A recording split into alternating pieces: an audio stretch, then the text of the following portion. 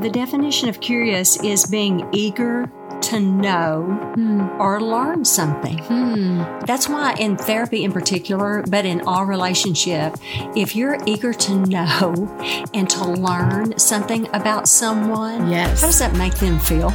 Like if somebody was being curious and wanting to learn about me, I feel that I'm important, that what I have to say is important. Hi, I'm Carrie Korn, a brand new therapist. And I'm Susan Goss, a seasoned therapist. Susan has been my mentor for years. And we love talking about therapy, faith, and relationships. So join us as we share some tangible truths with you. So Susan. Yes. As a new therapist, I have come to you a million times before asking for advice. And if you've told me one thing more than any other, it's this. The number one thing when sitting with a client is to be curious. Yes. Oh, it's like gold. Can you even imagine like how many times you've said those words to me? No, because I say it to myself all the time. Yeah. So I thought maybe that would be a good thing for us to talk about today, because as I'm learning this new profession and I'm learning what counseling looks like and sitting with all different kinds of people with all different kinds of problems, I come back to that phrase every single session. And now it's like, not just in session, but in every conversation I'm having, it's just this kind of underlying, be curious, be curious. So I was wondering if you could kind of unpack for us why it's so important to be curious. Being curious. Or even what it means to be curious. Oh, yeah. Let's do that. Okay. Let's even knock it down a notch and even go with what is the definition of being curious? Okay. I'm going to start with that. I love that. I love definitions of things. So, okay. Yeah, because you're a 5 on the Enneagram. I am. That's why you like the love to learn new definition things. of curious. But the definition of curious is being eager to know or learn something. So that's why in therapy in particular, but in all relationship, if you're eager to know and to learn something about someone, Yes. how does that make them feel? I would think I would feel like if somebody was being curious and wanting to learn about me, I'd feel like they're really paying attention. Yes. That I'm important, that what I have to say is important. I would feel a little bit freer opening up. Yeah. You would feel special. Right. And that's why being curious is like gold in therapy, but it's also like gold in relationship, because I'm spending more time listening to you. I'm inviting you into the conversation. I'm certainly, if I'm being curious about you and learning more about you, I'm certainly not making it about me. This is true. That is key. Yeah. And I'm even thinking, when we talk about the importance of listening is to actually hear the other person and not prepare what you're going to say next. Right. Like that is being curious. It is. Because if I'm really listening to you and I really want to learn about you, then my focus has to be on what you're saying. Exactly. And I genuinely want to know about you. I genuinely want to find out about you. And in order to do that, I'm going to be asking lots of questions, but in the right way. I mean, I genuinely care about you. Yeah. And, who was our model for this was Jesus. Right. He asked so many questions. As a matter of fact, somebody asked me one time, well, how many questions? You keep saying that. How many questions did Jesus ask? So I really did some research to find that out. Yeah. And I found out that Jesus himself asked 307 questions. He was asked 183, of which he only answered 3. So you can see asking questions was central to Jesus' life and teachings. So he was very curious all the time. And many of his questions were very rhetorical. I mean, he already knew the answers. Right. He just wanted participation. He wanted to find out. Yeah. And he was so curious. And so that's our model, to be curious and want participation with those that we're trying to find out answers to. And it really worked for Jesus. Right. And he told stories all the time, was curious all the time, and met people where they were. Right. And very, very relational. And you become that way when you're curious curious with someone. Yeah. I'm even just thinking as you're saying that about the difference between how that feels like an invitation. Yes. Being asked a question. And I know we're talking about Jesus, but I'm thinking even back, let's go all the way back to Genesis. First question. The very first question that God asked Adam and Eve is, where are you? Where are you? And we all know God knew exactly where Adam and Eve were. But I'm just thinking, how much different would that have been if God would have come in and said, I see you hiding behind that bush over there. Get out here. Totally. Right? Different. That would have completely shut them down, made them feel ashamed. But instead, God was like, where are you? Mm-hmm.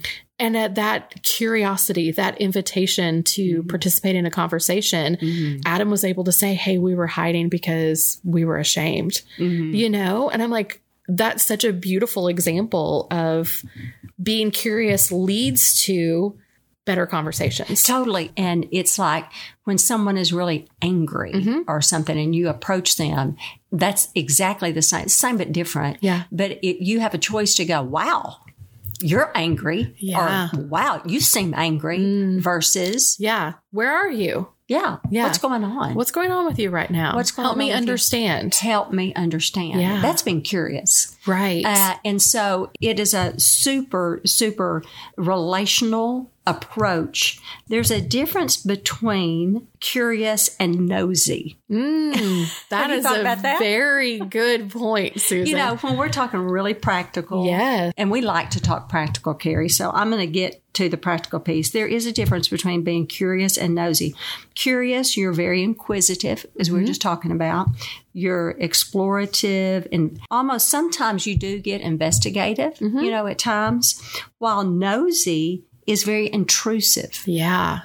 And it's prying. You're interfering, if you will. Yeah. So it's almost like, I feel like when somebody's being nosy, it feels to me like they're gathering information to use against me. Exactly. But when somebody's being curious, they're trying to understand, like, me, my heart, exactly right. What's really going on with me. What's really going on? You know, if I were to say, Carrie, what's really going on? I am being very curious and I really genuinely want to know as opposed to being nosy and intrusive. Yeah. I'm just thinking that might be a good question for us to ask ourselves before we start asking other people for information. Like, am I genuinely being curious here or am I just being nosy? Perfect question. And that's why I brought it up for the listeners, you know, because in therapy, that's why I have bugged you to death with that term. Be curious. Be curious. You find out so much because when you sit with somebody long enough, everything always makes sense. Yeah. And if you're sitting with them and trusting God, trusting the process of therapy and trusting that in that part, trusting the process of therapy, you have to remain curious. Right. For the right reasons. You're trying to see what's behind, like, as we say sometimes, you're peeling the onion. You're really peeling the onion. But to peel the onion, you have to remain very, very curious. And in any relationship, when you're trying to help someone or just get to know someone, just to remain curious about who they are as a person, it's a huge connector. Yeah, I love that. And Jesus did it. And there's one story I just love in particular, if I could just bring that up, and that is in Mark 10. I love it. It's Bartimaeus. Do you not love the story of Bartimaeus? But remind us, for those who maybe haven't read it in a while, or maybe you've never heard this story before. Well, it's in Mark 10, and in Mark 10 is the story of Bartimaeus, and it's where he receives a sight for sure, and he's sitting there, and he knows that Jesus is coming in town, and when Jesus walks in, I'm using my version of the story. Susan Goss version of the Bible. Version. True. And so, but he's coming in with his disciples, and Bartimaeus hears him and he starts calling out his name, and everybody's trying to shush Bartimaeus, like, shh, shh, you know, and when they do, he just gets louder. Yeah. And son of David, I mean, he's calling him out.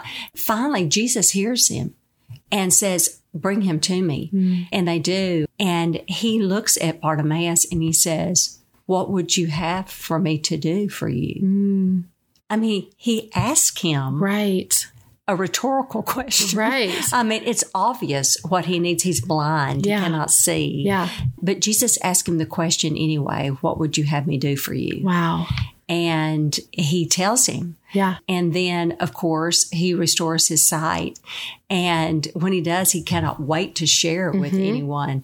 And there are so many instances of Jesus' miracles which he asked beforehand, what would you have me do? Yeah.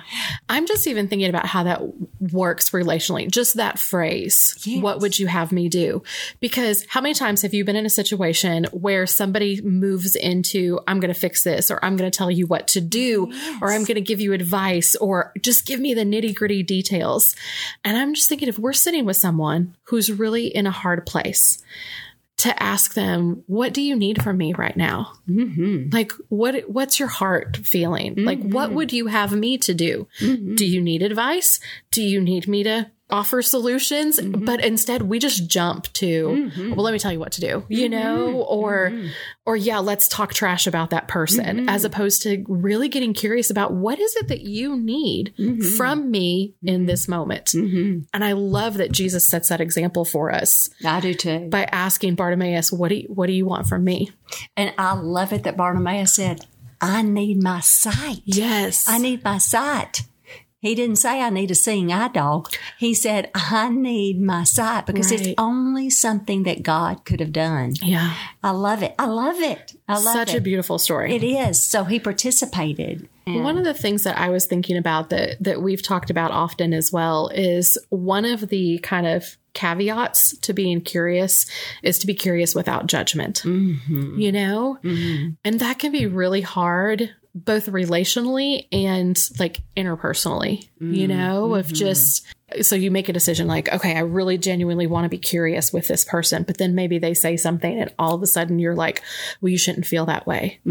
Or, well, why are you so upset about this? You know? And so I think part of this process of being curious is to kind of check our judgment at the door. Totally. And that's not just true for other people, but it's also true for us. Just hearing you say that, I think, and how many times do we do that to ourselves? Yes. You know, we beat ourselves up.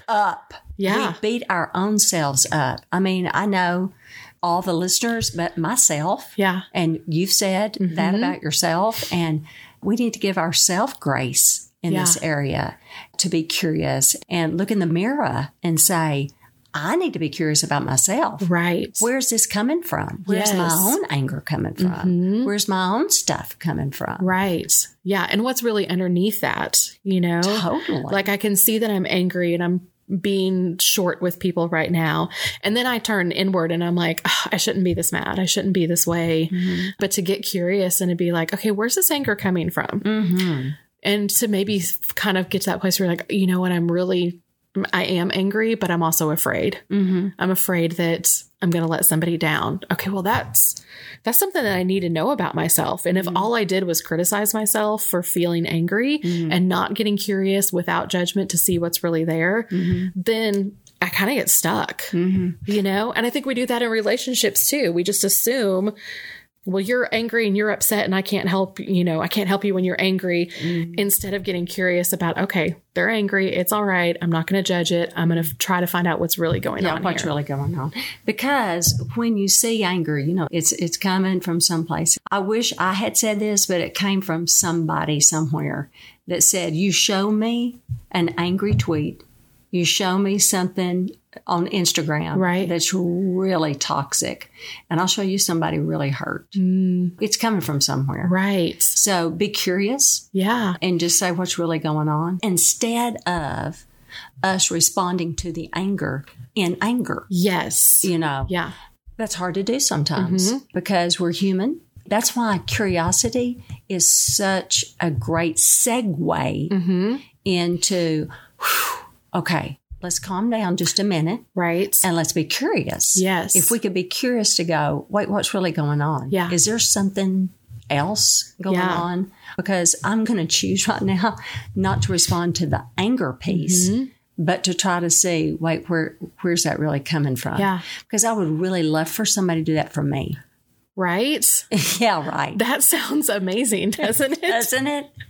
Yeah. Really for someone to come and to really try to understand me and where I'm coming from and what's going on underneath the surface. Right. And I think the thing that I love about this, like, we can be curious with every single relationship. Everyone. Whether it's, I need to be curious about my own behavior.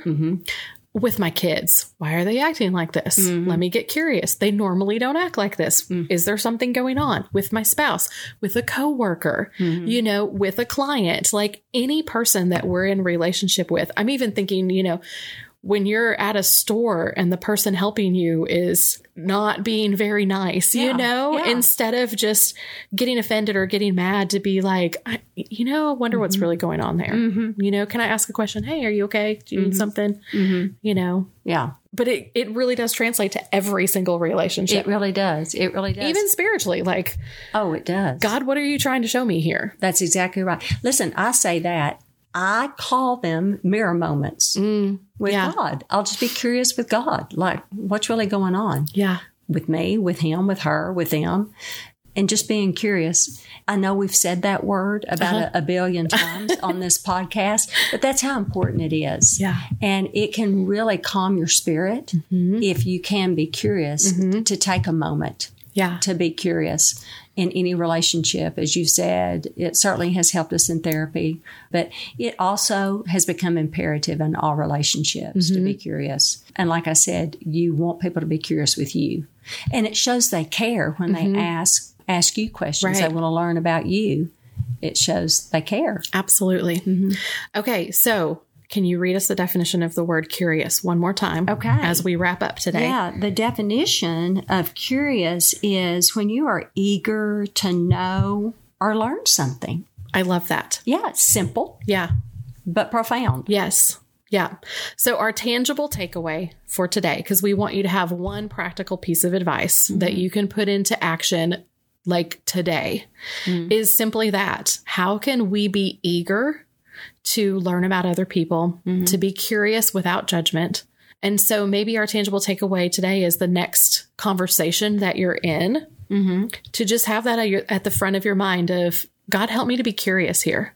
Whatever that relationship is, I don't know where you're going. Maybe you're, driving to pick your kids up from school. And God, when the kids get in the car, help me to be curious with them. Maybe you've got a hard conversation that you need to have with a spouse or a family member. And before you enter into that next conversation, take a moment to just say, God, help me be curious here. Yeah.